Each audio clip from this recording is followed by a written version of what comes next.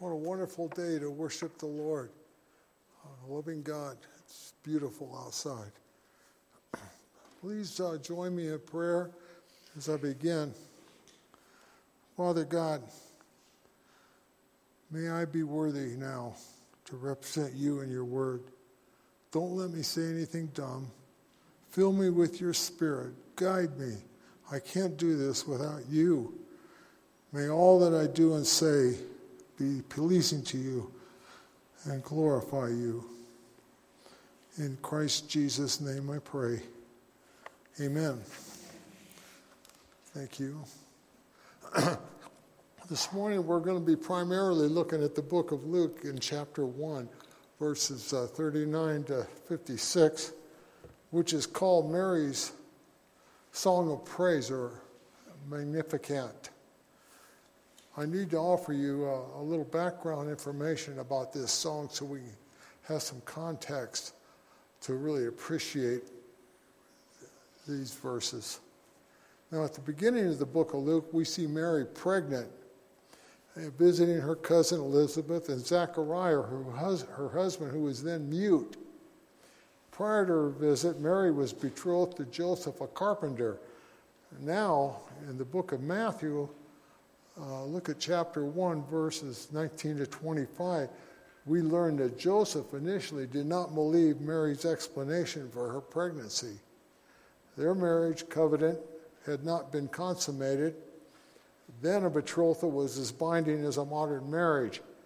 A divorce would be required to annul a betrothal.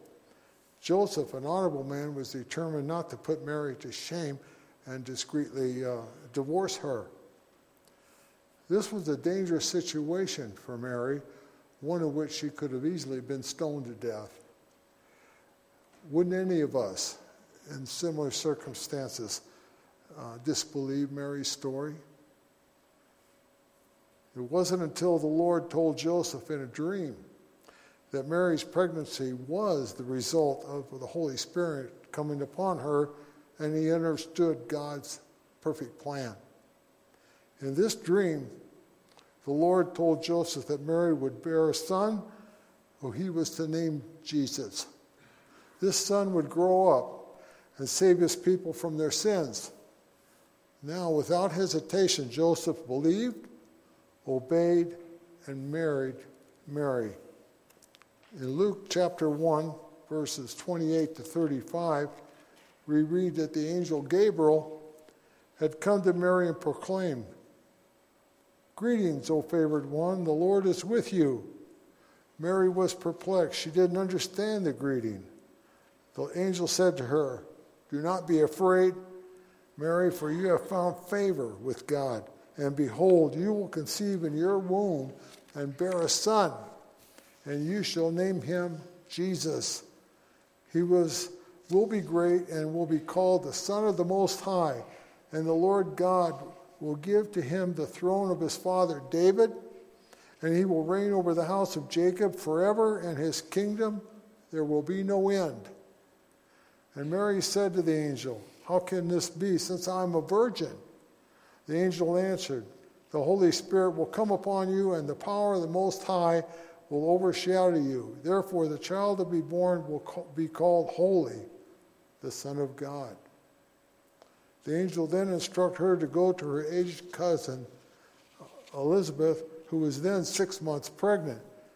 Now we see Mary's response as a beautiful example of prompt obedience, as she says in verse 37, "Behold, I am a servant of the Lord. Let it be to me according to your word." Clearly, Mary had faith in the ancient promises of God. Now back to Zachariah and Elizabeth. If you remember, Zachariah, an old man, initially doubted the angel Gabriel when he told that his elderly wife Elizabeth would bear a son, and he was to name him John. John would then be filled with the Holy Spirit and the power of Elijah, and as he would go forth and turn the sinful hearts of many of the children of Israel back to the Lord. Because of Zachariah's initial questioning the angel's message, he was struck mute until John's birth. Of course, Elizabeth became promptly pregnant. This was the family situation which Mary came to visit. Now let's pause and reflect on Mary's situation a moment. Remember the very first thing the angel Gabriel said to Mary. Do not be afraid. Mary was not afraid. That's the same statement the angel made to Zechariah. Mary, unafraid, did not question her message from God. This young girl was faithful to her God. Without question, she says yes. Yes to the angel. Yes to Gabriel. Yes to her God. Isn't it interesting that throughout the Old and New Testaments, the very first thing angels say to men and women is, do not be afraid. So many of the spiritual giants of the Old Testament initially doubted and questioned the messages from God's angels. Jonah, afraid, tried to run away from God and his calling. Gideon tried to negotiate with God and asked for proof. Mary simply obeyed. As we now read Mary's song, I pray that you too will experience the awesome trembling of a young believer with a heart of faith who knows her Old Testament and knows her God. Remember, she told the angel, quote, let it be to me according to your word.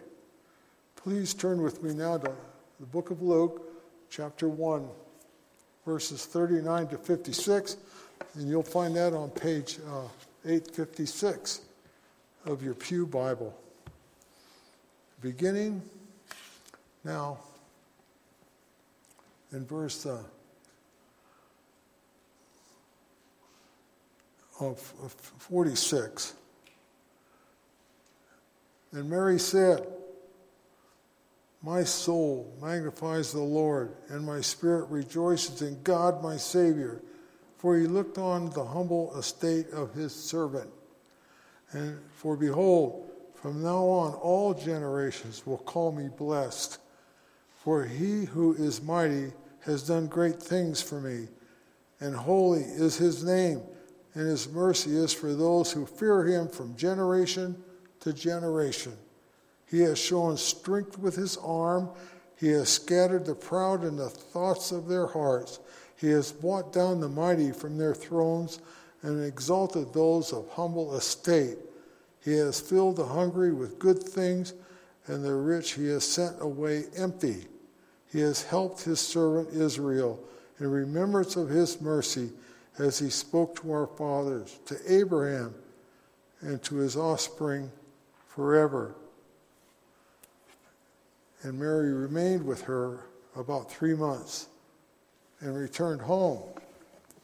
Now, this is an amazing prophetic Holy Spirit declaration that Jesus Christ is the Messiah.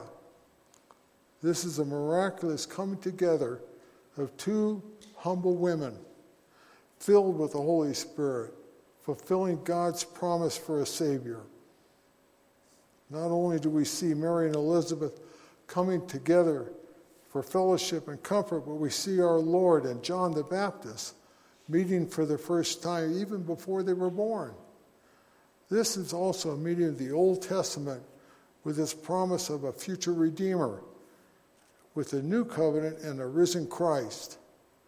This is a providential coming together of two women filled of the Holy Spirit who are playing a vital role in the prophecy of the Old Testament. What a wonderful example for all Christians. Mary didn't wait around. She arose and went with haste to Elizabeth. Now, how long does it normally take you before you follow God's word and do what he has for you to do? Do you wait? Do you hesitate? Do you even try to negotiate with God? Mary's journey to her cousin was about 100 miles away south in the hills of Judah. This would take about 4 or 5 days. Mary was then about 13 or 14 years old, but she did it promptly.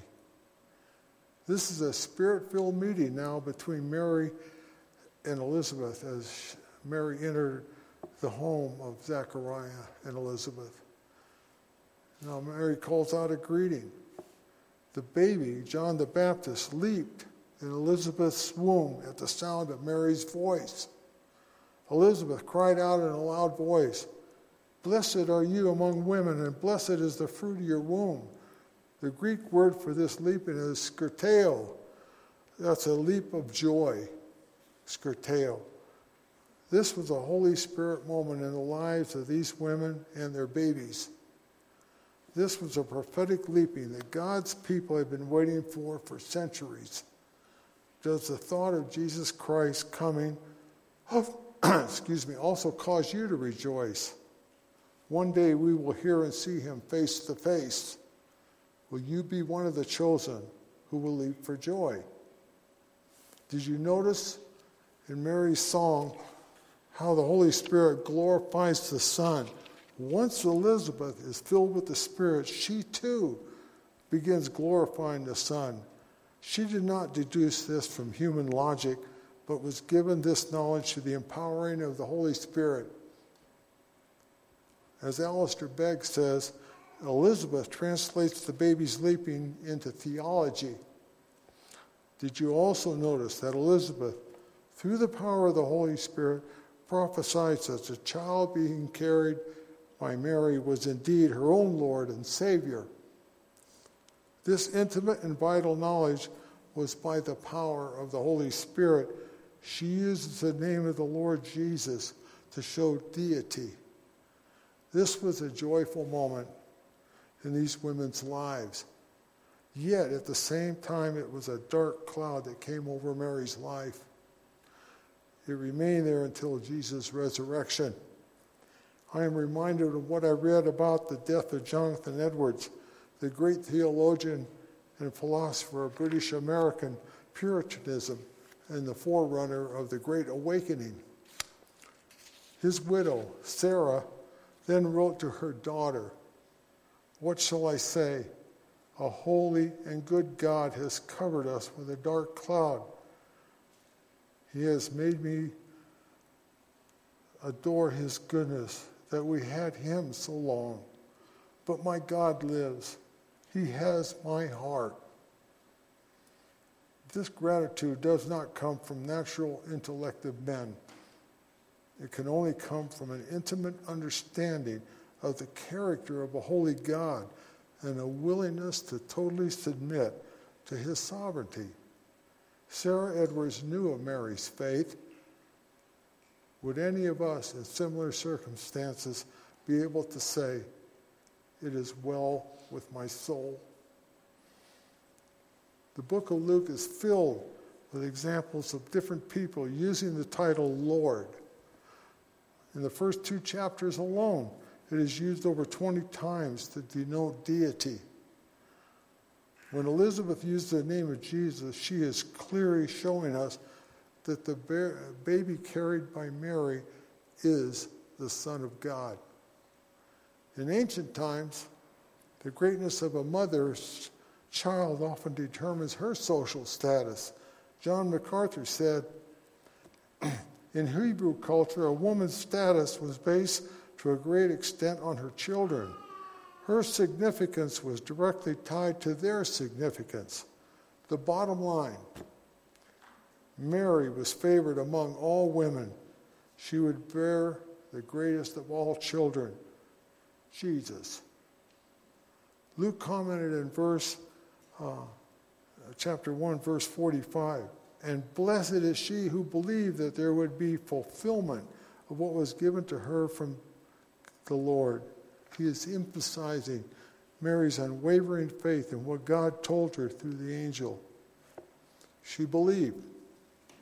Luke also stresses that as Elizabeth declares that Mary was blessed because of her faith. Now, little is said in Scripture about Elizabeth.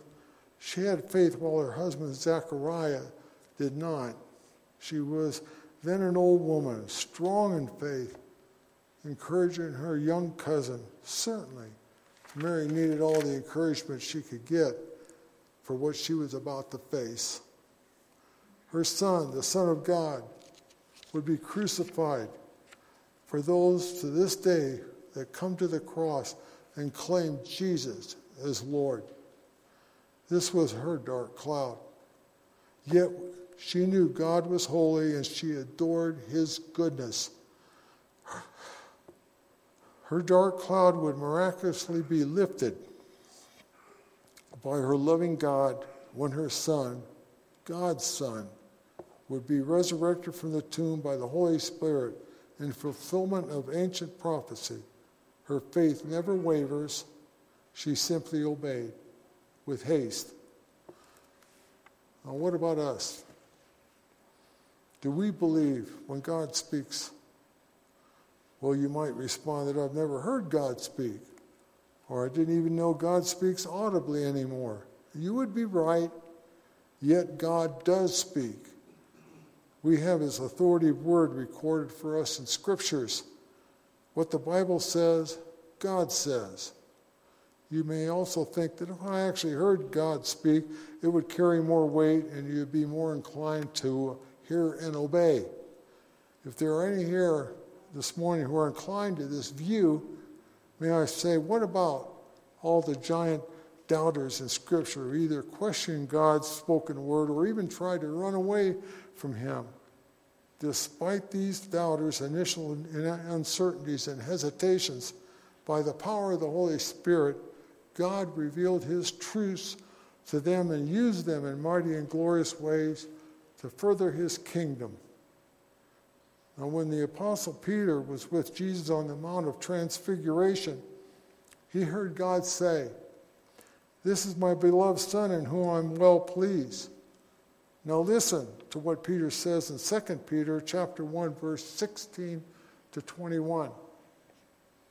For we did not follow well-devised myths when we made known to you the power and coming of our Lord Jesus Christ, but we were eyewitnesses to his majesty.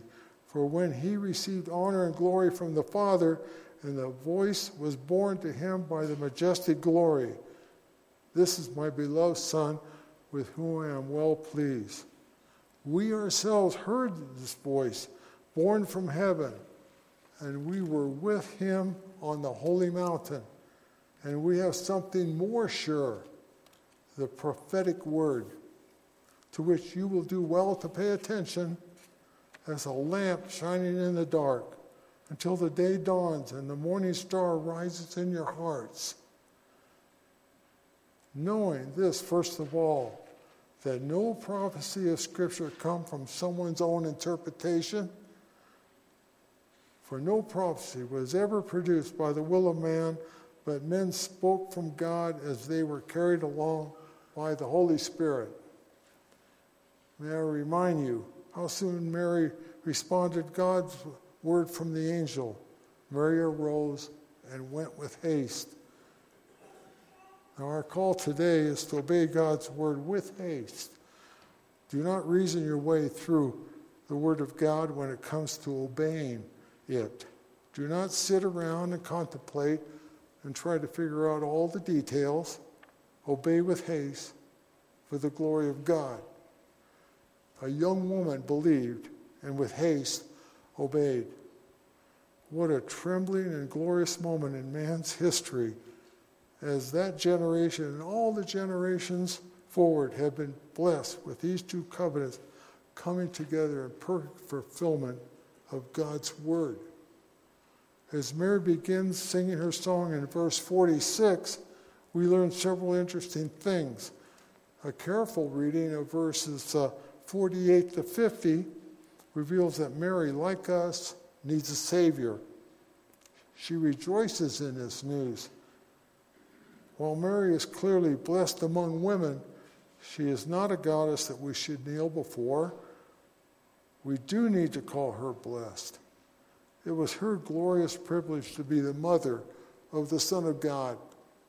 In verse 51, Mary sings, "He has shown strength with his arm." In Isaiah 53, verse 1, the prophet Isaiah said, "To whom is the arm of the Lord revealed?" Then Isaiah immediately reveals that the Lamb of God that takes away the world, that takes away sins of the world. God, through David tells us in Psalm 98, verses 1 and 2, "Sing to the Lord a new song, for he has done marvelous things. His right hand and holy arm have worked salvation for him. The Lord has made salvation known and revealed his righteousness to all nations." Now, Mary had a complete understanding of her eternal role in the redemption prophecy. Her heart and mind were saturated with the Word of God. Her song is a point-by-point recitation of the ancient covenant promises of God. Clearly, Mary did not see herself as immaculate, that is, free from the taint of original sin. No, she, like us, saw herself in a need of divine grace through a Savior. That aspect as clearly dominates Mary's character is her deep sense of humility, a servant's heart. Now, I have heard the uninformed say that it was a woman who brought sin into the world. Excuse me, but it was a woman who brought a Savior into the world.